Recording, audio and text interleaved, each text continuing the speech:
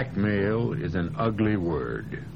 And when one of the blackmailer's victims sincerely insists that he's an angel, while another swears he's a devil, and still others are convinced he's a ghost, the problem of dealing with him becomes Herculean.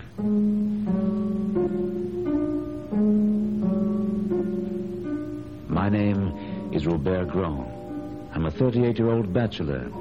Music is my life and my love. And it was all I needed until now. Now I'm driven to tell this story, which happened exactly as I will describe it to you. It started on the day when I took over the management of the great Paris Opera House from the elderly and famous René Castelot.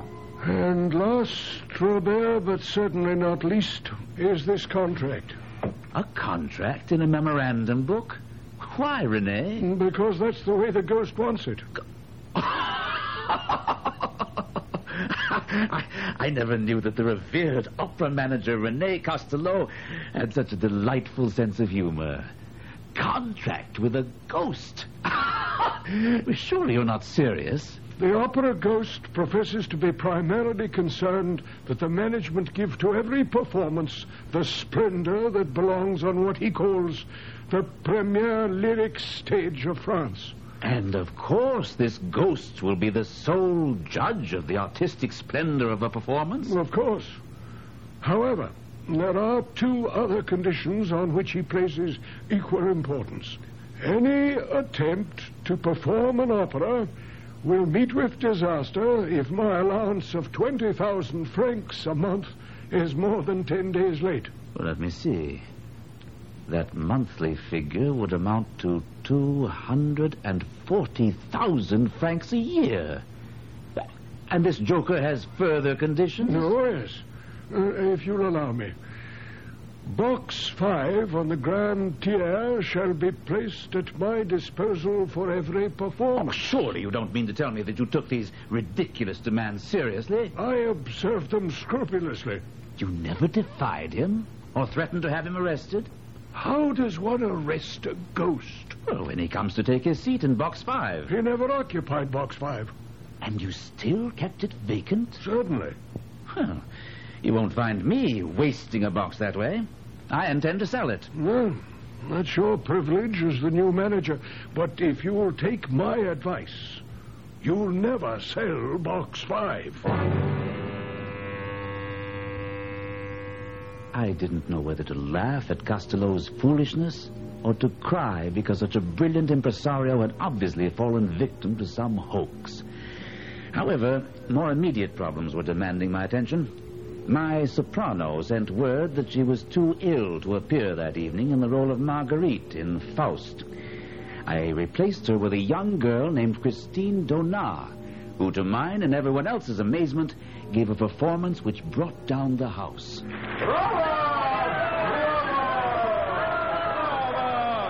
Marvelous! Superb, Christine! Oh, Durin! I thought you were in Chartres with your brother. I was until I heard that Christine was to sing tonight, and then I rushed to Paris. Forgive my rudeness. I didn't mean to congratulate you upon your appointment as the manager of the opera. Now I must congratulate you on choosing Christine. I never heard her sing like this before. So have I. What a triumph! Look at her. She seems quite overcome. Overcome? Nothing. She's ill. She's fainted. I led Paul Duren quickly backstage to Christine Donat's dressing room. A crowd had gathered outside her door. I made my way through with Paul by my side. I opened the door and saw that the house physician was by her side. To my surprise, Paul Duren walked swiftly to the couch on which Christine was lying and knelt down beside her. She turned her head, opened her eyes, and said, Monsieur, who are you? Mademoiselle, when we were little children playing together at Perrault, I was the little boy who went into the sea to rescue your scarf. Well, how amusing, monsieur. Mademoiselle, since it pleases you not to recognize me, I should like to say something to you in private. Something very important. When I'm better, please. And now I should very much like to be alone. I want all of you to go away. Please. I wasn't aware that you knew Christine. Oh, I've known her for a long time, Robert. Ever since we were children. But we are no longer children, my friend. So why should we hang about outside her dressing room door like a pair of... And I know her well enough to understand that she asked to be alone because she wanted the chance to talk to me privately. I didn't get that impression. But if you're convinced... Look, I'll prove it to you. Come on, let's go back and knock at her door, and you'll see. I don't know what you want of me. Oh, she seems to have someone in there with her. But that's impossible. We saw everyone leave when we did. Christine, you must love me. I do. You know I sing only for you. Nevertheless, someone must have stayed behind. Maybe we can learn something. I do not listen at doors. I'm going in. No. Wait. For my sake. Are you very tired? Tonight I gave you my soul, and I am exhausted. Your soul is beautiful, child, and I thank you. The angels wept tonight. I must go home. Of course. They're sure to catch us eavesdropping. No. Come here. Quickly. They'll never see us in this corner. She's alone. There's no one with her. He must have remained in her dressing room. And she didn't lock her door. I'm going in and find out who was with her. Are you with me? Of course, Paul. Come on. But there's no light in here. He must be hiding. Strike a match, please. Hiding isn't going to help you. We know you're here. We heard you. Now come out. Can you see anyone? No. He must be here somewhere, and we'll find him wherever he's hiding. You may as well come out now and save us trouble. I intend to find out who you are. There's no one here, and no place to hide. We're talking to the walls.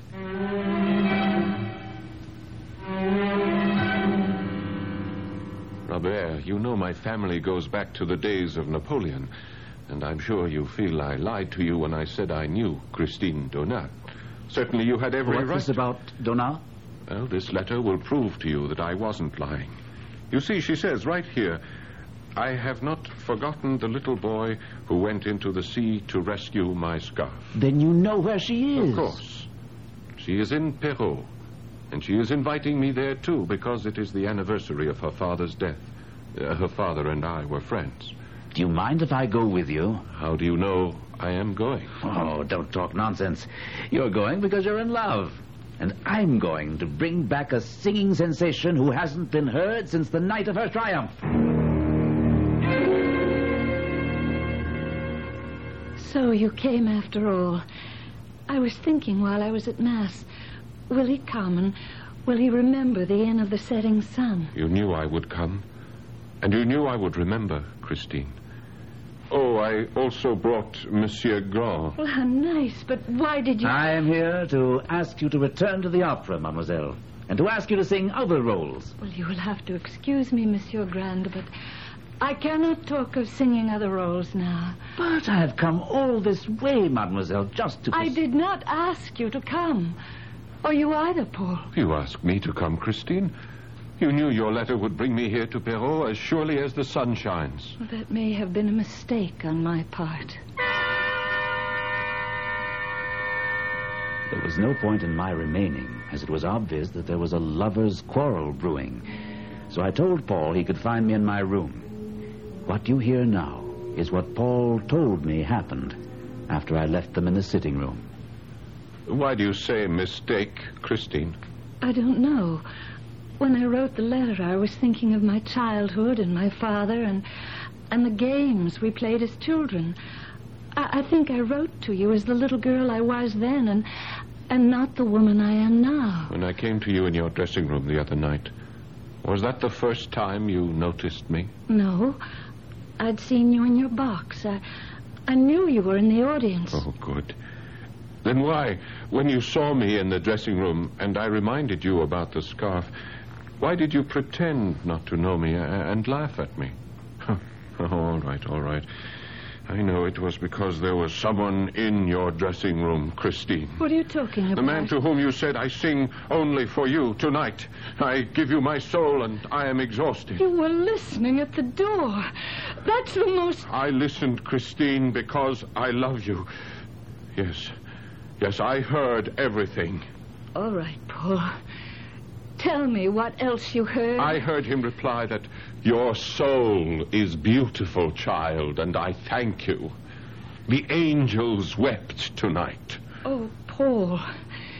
You should not have heard that. You shouldn't. You shouldn't. And where is Christine now? Oh, I assume she went to her room. She ran from me, Robert. Why would she run from me? Oh, don't ask me to explain why women do the things they do. Why would she flee the opera after the triumph she had? There must be some explanation. There must be. I can give you one you won't like. The voice we heard was the voice of Christine's lover. He didn't know about you, nor were you aware of his existence. She ran away to try to get things straightened out. That's why she wrote you.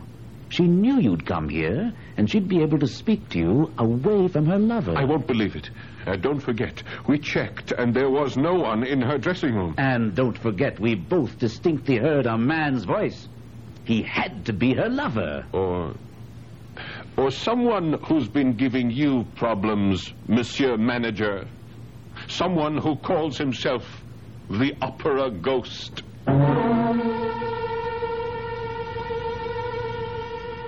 At this point, I think I can say that I've become an authority on ghosts and their habits. Now, I've heard of ghosts who clank, ghosts who moan, ghosts who scream, wail, and even gnash their teeth. But this is the first time I've encountered a lovesick ghost who's also an opera lover. I'll be back shortly with Act 2.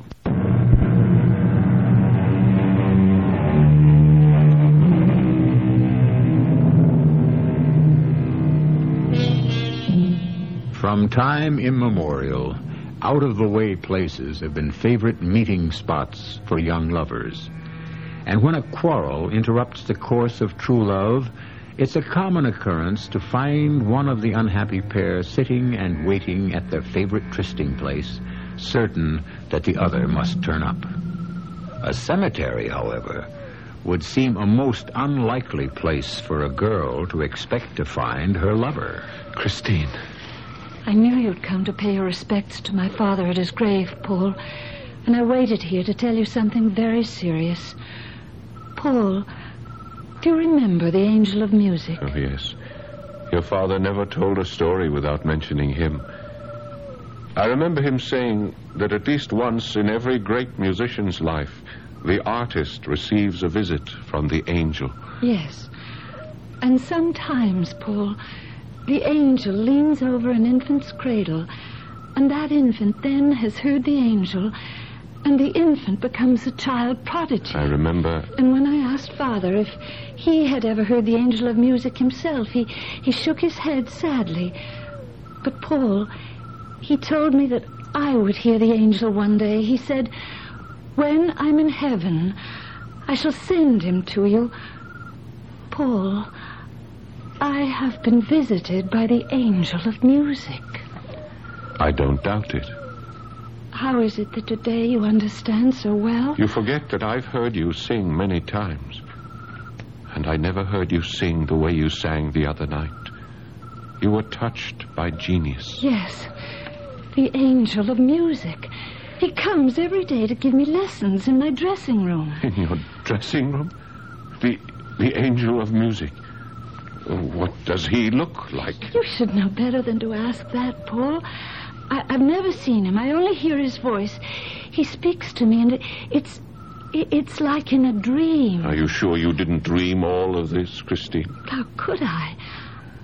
I'm not the only one who heard the voice of the angel. Someone else has heard this voice? You, Paul. It was his voice you heard when you listened outside my dressing room door. Oh, Christine. You needn't have gone to such an elaborate lie to try to deceive me about the voice I heard. You think I lied? After all, I know what I heard. I'm beginning to understand. You think that was a real man's voice.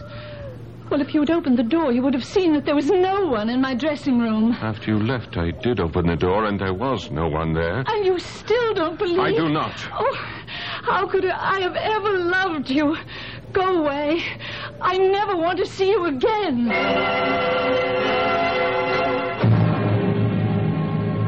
The return trip to Paris wasn't pleasant. Paul Duren wanted so desperately to believe that his darling Christine was the victim of some cruel hoax, while I was convinced that Christine was an artful minx who was trying to keep two men on a string. This belief was strengthened by a telephone call I received the following day at my office. Grand speaking. Carlotta Sorelli. Oh, good day, madame. What can I do today for my beautiful prima donna? First, my dear Monsieur Grand, you must learn that I am not a woman easily intimidated. I'm sure you're not. But why do you call me? I intend to sing the role of Marguerite in Faust Thursday night. Well, of course you do.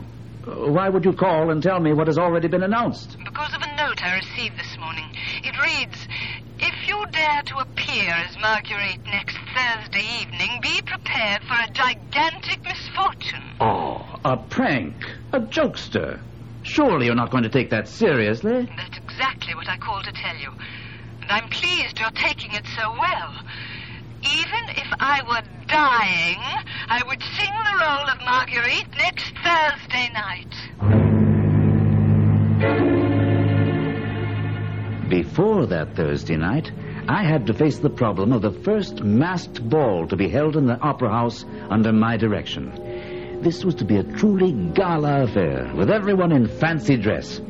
I knew from experience that every artist would be there, hoping to meet and fascinate a masked member of the upper crust. I, of course, attended unmasked. Robert! Robert! Oh, Paul! Is that you behind this black domino? Yes. I suppose you're seeking Christine, hoping to discover what masquerade she uses tonight. I don't have to hope. My Christine is behind that white domino over there, and we have a tryst in box 17 on the Grand Tier at midnight. Ah, and you're no longer concerned about that voice you heard in her dressing room? In her note making this assignation, she as much as admitted that she'd made a dreadful mistake about that voice. I see. Monsieur Directeur. What? When Sorelli fails to appear for Faust next Thursday, you replace her with the magnificent Christine. Who said that? It came from the white domino. Nonsense. Christine is wearing the white domino. Then Christine is using some trick to make sure she sings Marguerite again. There's where it came from. From the center of that crowd. The man in the scarlet cape and the death's head mask. You think so? Yeah, well, it's almost positive. Come, let's unmask him. Read what it says on his cloak. Don't touch me, for I am the Red Death stalking abroad. Leave it. Hold that man in the scarlet cloak. Quickly, after him. Stop that man. No, don't touch him. He wears the mask of death.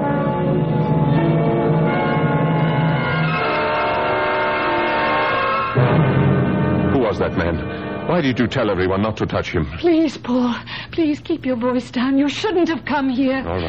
All right, but you were the one who asked me to meet you here in this box on the Grand Tier, remember? I know, but that was before you started to chase the Red Death mask. And why did you stop us? What is that masquerader to you? Maybe nothing, maybe everything. Oh, Paul, you were right. The voice I hear is not an angel, but a human voice. Belonging to... I don't know. I still haven't seen him. But what made you change your mind about the angel of music? Because he forbade me to see you. How did he know about me? I told him. The first time I saw you in your box, I rushed back to my dressing room. The voice immediately noticed that I was elated, and when he asked me why, I saw no reason not to tell him about you. Yes, and? Well, the voice spoke to me with great sadness and said that if I were to give my heart on earth, there was nothing for the angel of music to do but go back to heaven and leave me without any more lessons. And that was a thought I couldn't bear. I knew what the lessons had done for me in a few weeks' time. How did the voice do this? What is the secret? Believe me when I tell you I wondered myself. I even thought perhaps there might be witchcraft involved. Oh, ridiculous. You could never be caught up with the forces of evil. Well, then what is the voice? A man... someone who... Yes. I confess, I am jealous. That's why I stopped. There is no angel of music, but there is a man. A man who must love you and want you as I want you. And I mean to find out who he is. No, you mustn't. That's why I had to see you tonight, to warn you. Promise me that you... I'll promise nothing. I am not afraid of this voice, even if you are. Paul, you must listen and try to hear how I discovered the voice was human. Listen, and if I have any power to transmit emotion, you will hear him as I heard him, and you will know why I'm frightened. You have lied to me, my child, because you love Paul Durand. Why should my love for Paul distress you so? I have already told you. If you love him, then you do not believe in me. Believe in me, my child. Whoso believes in me shall live and sing. Whoso believeth in me shall also reach the heights. But I shall bring down those who oppose me, all of them. And don't think Eric cannot do that. Eric? That's your name, then. You're not... Your angel of music? Most certainly, my child. I have proven that to you. I am your angel, Christine.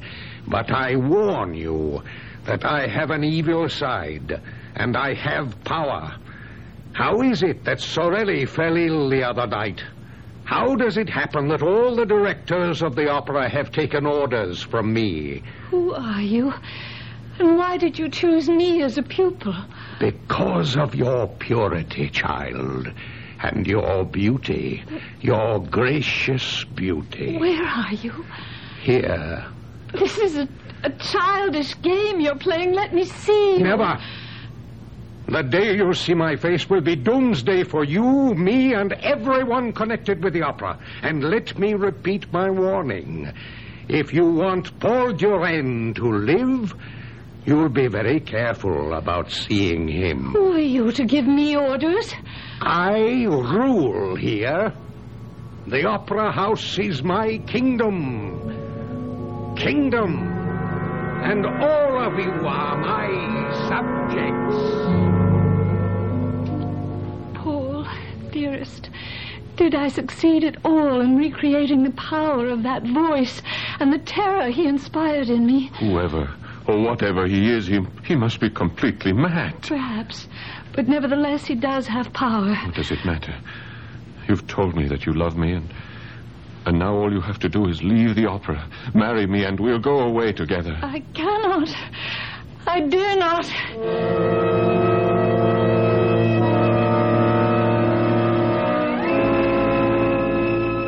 That's the most fantastic tale I've ever heard, Paul. And you believe it? Every word. It's obvious that someone doesn't want Sorelli to sing Marguerite tonight. This whole rigmarole of not seeing the voice, this nonsense, I don't believe. Then what do you intend to do about that note? It was Sorelli's decision to ignore this second threat, and my decision to ignore the opera ghost. I ask you to join me tonight in Box 5 on the Grand Tier, where we will both enjoy a marvelous performance of Faust.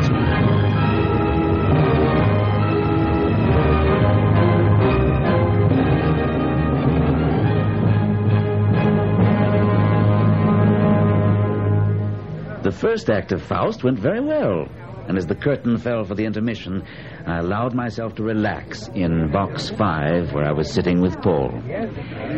Well, Paul, what do you say now? Do you still think we could have used the police? The police would have been useless, Monsieur Grand. Did you say that, Paul? I didn't say a word. But you heard it. Tell me you heard it. Yes, I did hear it. Where is that voice coming from? Not from this box. We're alone in it. You are not alone. This is Box 5, my box. Show yourself, whoever you are. I must leave now because the house lights are dimming for the second act. And there will be a terrible calamity. Now, listen, you... Raise your eyes to heaven and see and pray. The voice is coming from our left, 2 boxes down. No, I thought it was on the right. The lights are dimming. The chandelier. Look, Robert. Robert, what's swaying? It's going to fall right into the orchestra. Oh, no. Look out! Look out!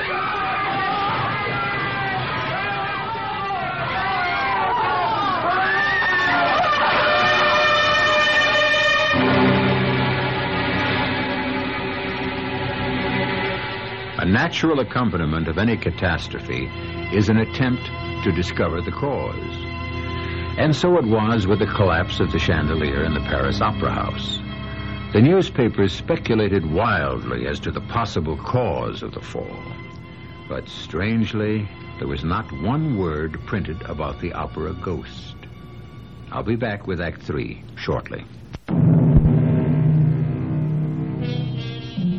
No opera manager ever faced the problems that beset Robert Grand, newly appointed director of the Paris Opera House. How does one deal with something that no one has ever seen, but whose voice has been heard and whose presence has been accepted as a fact by opera workers and by your predecessor? A thing that called itself the Opera Ghost, and who took credit for the catastrophic fall of the great chandelier which took the lives of 3 people and injured many more. Robert Grand made his decision. If I can have your attention, ladies and gentlemen, please, I will explain the reason I summoned you to my office. I have decided to make my peace with the Opera Ghost. This envelope on my desk will be placed in box 5 on the grand tier at tonight's performance. It contains the 20,000 francs which the ghost, or whatever he is, demands monthly. But I intend to reassign your locations so that box 5 will not be unwatched by less than 3 pairs of eyes for 1 single second. And I insist on an immediate report to me when and if you see anyone entering or leaving box 5. Robert Grand. Where have you been, Robert? I've called your home, your club, even the Café de l'Opéra, and I could not reach you. Is there something important? Your ghost bleeds, Robert. Your opera ghost bleeds. Real blood. Are you drunk or just raving? And if he bleeds, as I know he does, then he's no ghost at all, but real flesh and blood. Isn't that so, Robert? What are you talking about? What makes you so certain that he bleeds? Because I've shot him. Yes. Come to my apartment. I'll show you the blood stain.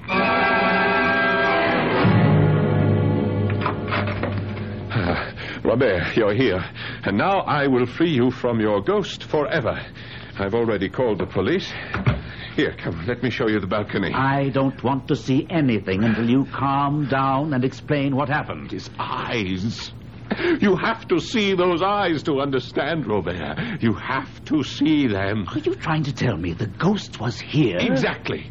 And I know how to get him here. I played on his weakness, Robert. His human weakness. His love for Christine. I told you that, but you wouldn't listen. I can't make head or tail out of what you're trying to tell me. Now, I'm willing to listen, but only if you calm down. All right. All right, Robert. Everything I suspected is true. Now, I'll try to give you an exact picture of what happened. It started when I saw Christine yesterday. Where? At her mother's. She didn't go to the opera. I went to tell her mother that I wanted to marry her and take her away. What did Christine think about this? Yes, she was frightened, terrified by this man posing as a ghost. Well, I left after telling her I would expose him. And I came home here, and it was very late, and prepared to go to bed. Come, let me show you. Let me show you my bedroom. Oh, I'll admit that my mind was filled with wild thoughts that night. Well, I turned out the light, and as I climbed into bed, suddenly, at the foot of my bed, I saw 2 eyes, red and glowing like coals, just the eyes. I switched on the light, leapt out of bed. The room was empty, but I saw a shadow on the balcony. I ran to the bureau, opened the drawer, and took out this revolver. And I fired twice. You see? Look, here. There are 2 empty chambers in my gun. Huh? Now, come to the balcony, and I'll show you I'll show you the blood. Where the door's open? Yes, of course. Here. Now look. Is that blood? Yes, it is blood. Yes, of course. Now, a ghost who bleeds can be found. A wounded ghost can be traced, huh? Well? I see the blood. I also see a cat. No, there was no cat. Not on the balcony, but limping along the roof, trying to find a gutter to climb down. Oh, my dear Paul, I don't know about the eyes you think you saw glaring at you, but I'm afraid you've shot a cat.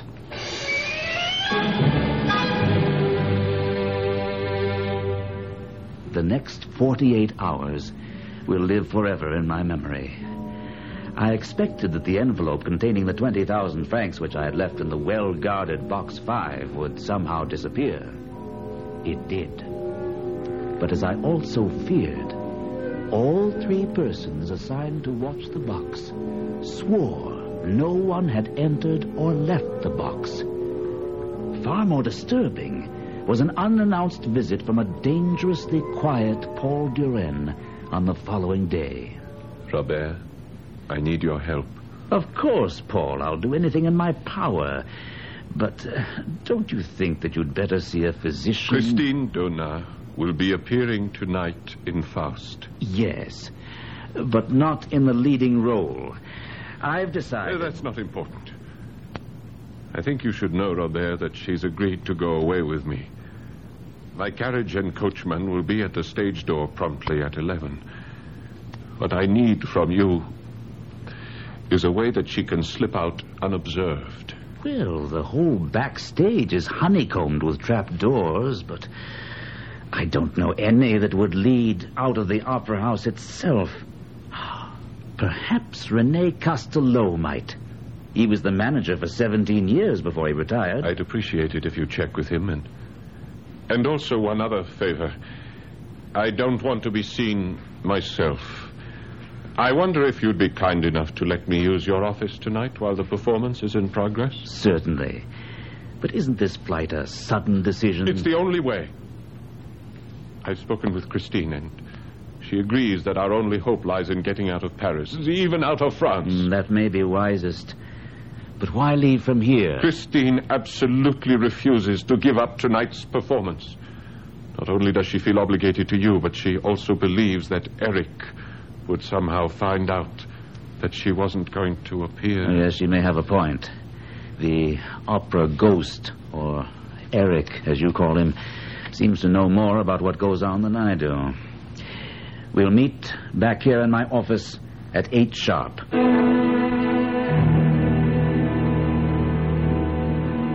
May I thank you, Monsieur Castello, for taking the trouble to come here to tell me about the special exit. It hasn't been used in years, but I think the door still works. What time is it? Oh, relax. It's only 9:40. Plenty of time. She's disappeared. What? What's happened? Oh, I'd better get out and see what's happening.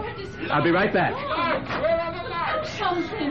By God, there must have been another accident. From my experience, it sounds like something's happened on stage. Paul!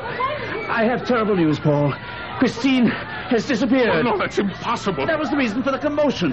In the middle of a scene, she seemed to be lifted straight up into the air and then disappeared as the lights went out.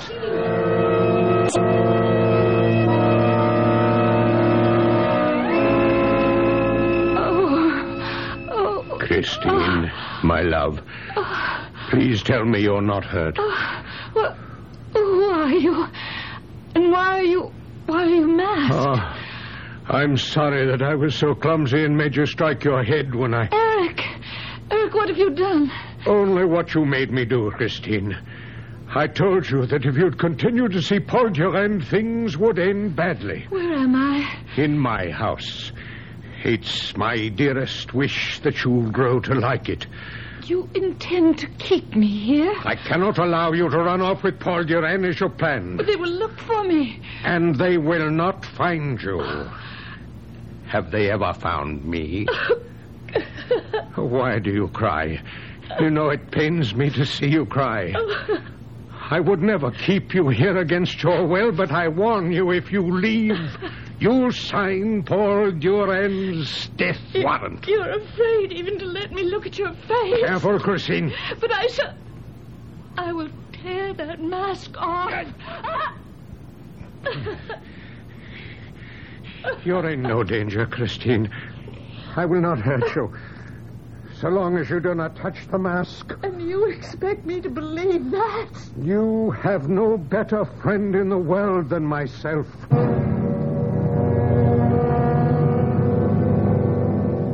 It took all the strength that both I and Rene Costello possessed to hold Paul Duran in his chair in my office after he learned of Christine's disappearance. This would never have happened if I hadn't asked her to come away with me. I'm convinced she's still in the Opera House.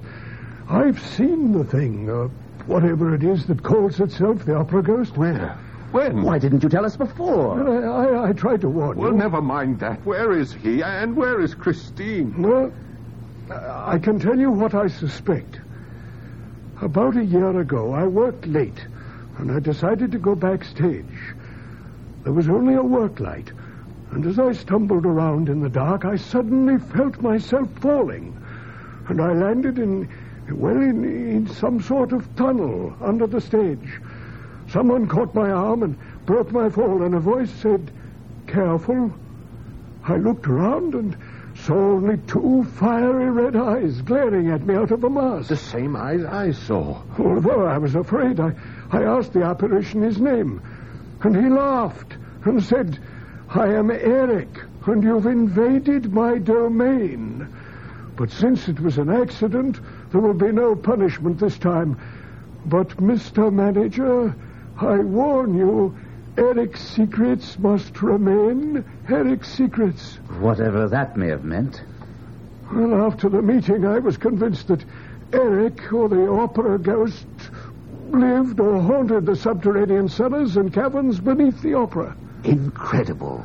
I investigated all the trapdoors, looking for the one through which I'd fallen. And one day, I found it. I'll show you where it is.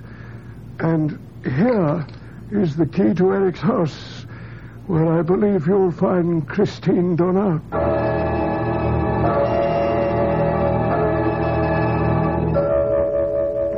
Wait. I see something. It's a door. Robert, we found it. We found his house.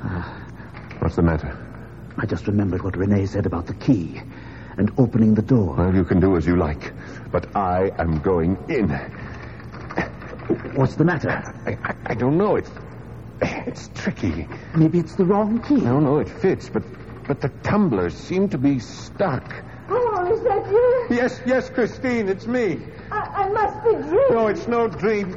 Can you help me open the door? He's tied me up. Damn him.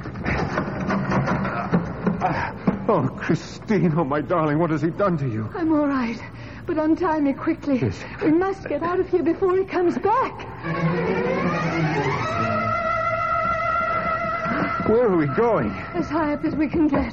Faster, Paul, faster. Shouldn't we have tried to get out? We don't have time.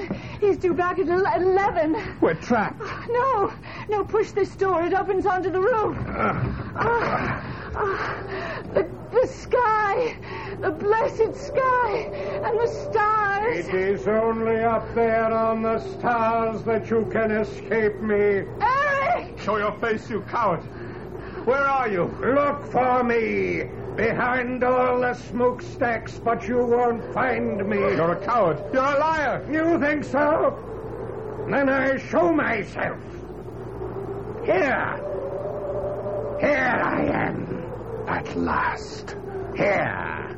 I raise my mask a little. Only a little, but you can see my lips. Such lips as I have. And let you hear my voice. You are a coward. Show your full face. My face, you shall see my face. And then you shall die. No, Eric, I beg you. My face that even the mother who bore me wouldn't bear to look at. Here! Now, look at my face. Good Lord in heaven. You wanted to see it. You wanted to see a face without a nose, with dead eyes. and the lips of a corpse. Now look. As I come closer, the horror that is my face will drive you over the edge. Oh, my poor Eric. Christine, you're crying, you're weeping. And for me, a woman, a beautiful woman, weeps for me. If it were tears you wanted, you could have showed your face, and the world would have wept for you. I set you free, and in freeing you, I free myself. Here, I leave you my mask. Eric, don't shout! I loved you, Christine, as no other man could ever have loved you.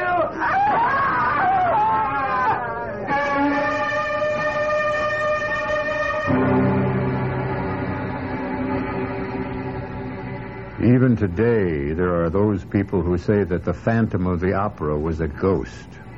But the story of Eric was manufactured to appease a frightened public. There are others who say it never happened. And perhaps it didn't. But to those who say it never happened, I say, perhaps not. But it could have. I'll be back shortly. In looking back over the story of the opera Ghost, I think I've made a discovery of some importance. If you recall, Eric, or the Ghost, wrote threatening letters to the manager of the opera house when he felt slighted. He also wrote contracts in red ink in a memorandum book. Now, if he really were a ghost, and he did write these documents, could we say that he was the first ghost writer? Our cast included Gordon Gould, Court Benson, Carol Teitel, and Paul Hecht. The entire production was under the direction of Hyman Brown. This is E.G. Marshall inviting you to return to our Mystery Theater for another adventure in the macabre. Until next time, pleasant dreams.